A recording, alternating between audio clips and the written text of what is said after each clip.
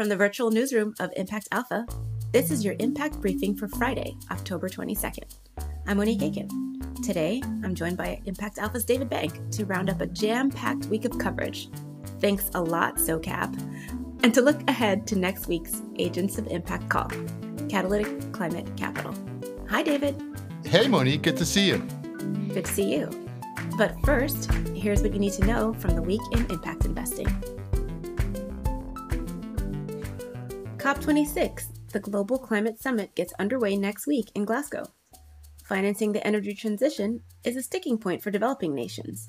Wealthy countries have repeatedly promised, and repeatedly failed, to deliver $100 billion a year to help the Global South mitigate and adapt to climate change.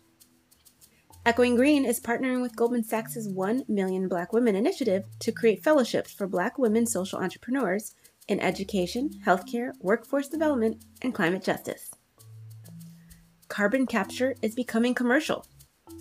An LA startup called Carbon Capture secured $35 million to suck carbon from the atmosphere using zeolite, a cheap and non-toxic mineral.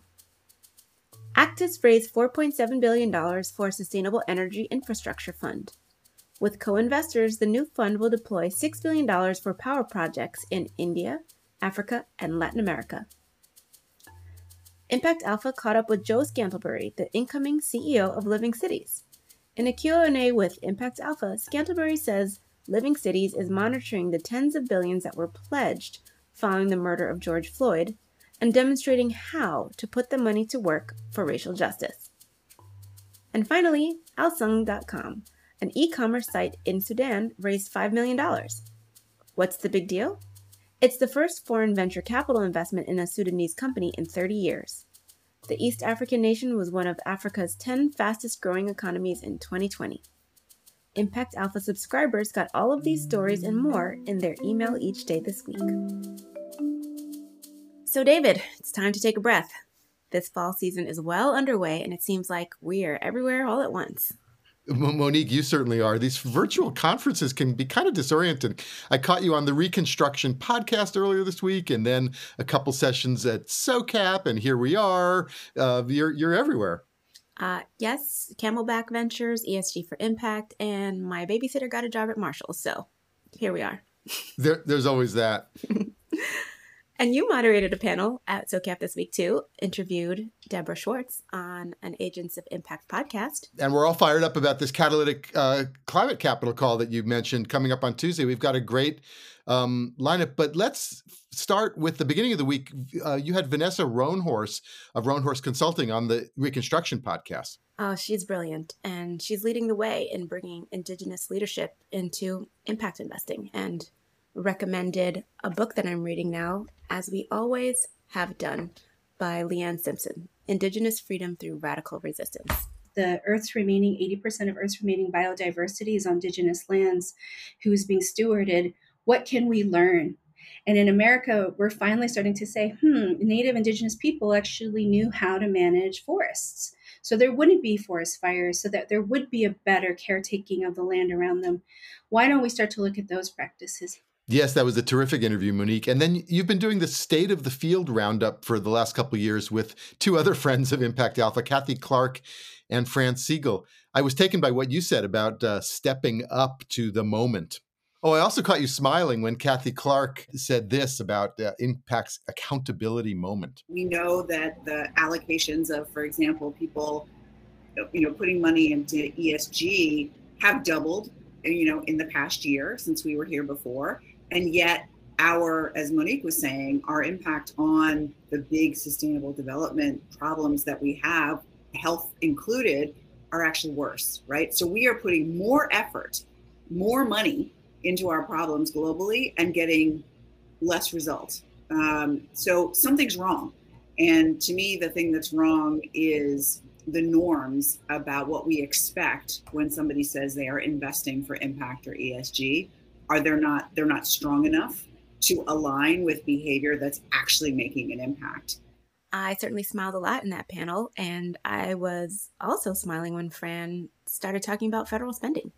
When I think about those of us that practice impact investing, there will likely be appropriations for community development programs through HUD and other agencies. The Commerce Department's Economic Development Administration is likely to get more money on top of the $3 billion in grant capital that they already have. So just kind of call to the community to prepare to bring your expertise to the table. What were some of the SOCAP highlights for you, David?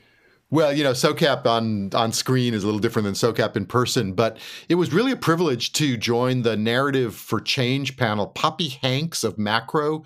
It just produced so much great programming, from Raising Dion to Just Mercy to Judas and the Black Messiah. They won an Oscar on that. And Marcy Ventures, which is the VC fund of Jay-Z and Jay Brown and Larry Marcus, who joined the panel. It's one of the largest majority Black VC fund managers, and they really took off after this next generation, very inclusive consumer and culture brands. The Kellogg Foundation has invested in both of them. Kellogg's Carla Payton Thompson was also on the panel. And it's why Marcy Ventures and Macro are helping us to hold the line around pushing narrative change as it relates to community of colors, debunking myths, demonstrating values, leading with conviction. And what I want to tell folks is that the returns are there. There's no question about that. It's whether or not you have the courage to stand up and do what you know is right, and whether or not you're willing to put your biases aside and be that supportive force for the great work that we know that's been untapped for generations. So many pearls of wisdom this week. And what's up for next week?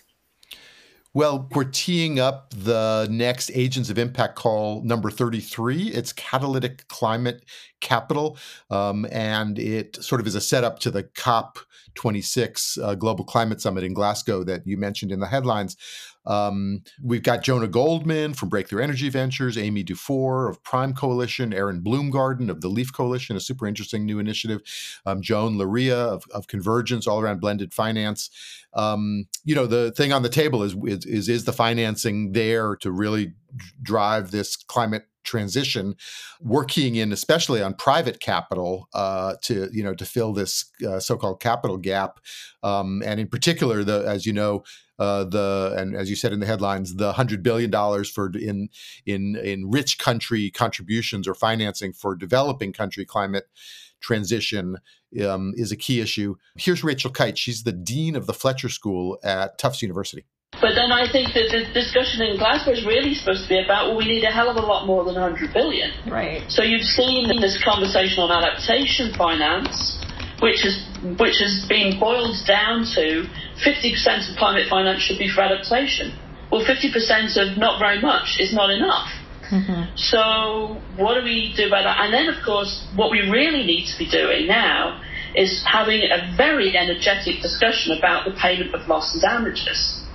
So loss and damages is the piece of the climate agreement that goes beyond mitigation and adaptation and recognises that losses are being suffered by economies that did nothing to create the situation they find themselves in. So small island countries. Well, we're looking forward to that call, certainly. And thanks for joining me today. Thank you, Monique. Well, thanks, David, and thanks to our producer, Isaac Silk. Subscribe to get full access to the site and the Daily Brief. Right now, we're offering podcast listeners $100 off their first subscription. Go to impactalpha.com/subscribe and use the code BRIEFING100. Thank you for listening. I'm Monique Aiken, Managing Director for TIP, the Investment Integration Project. Make sure to check back for next week's briefing. Until then, take good care.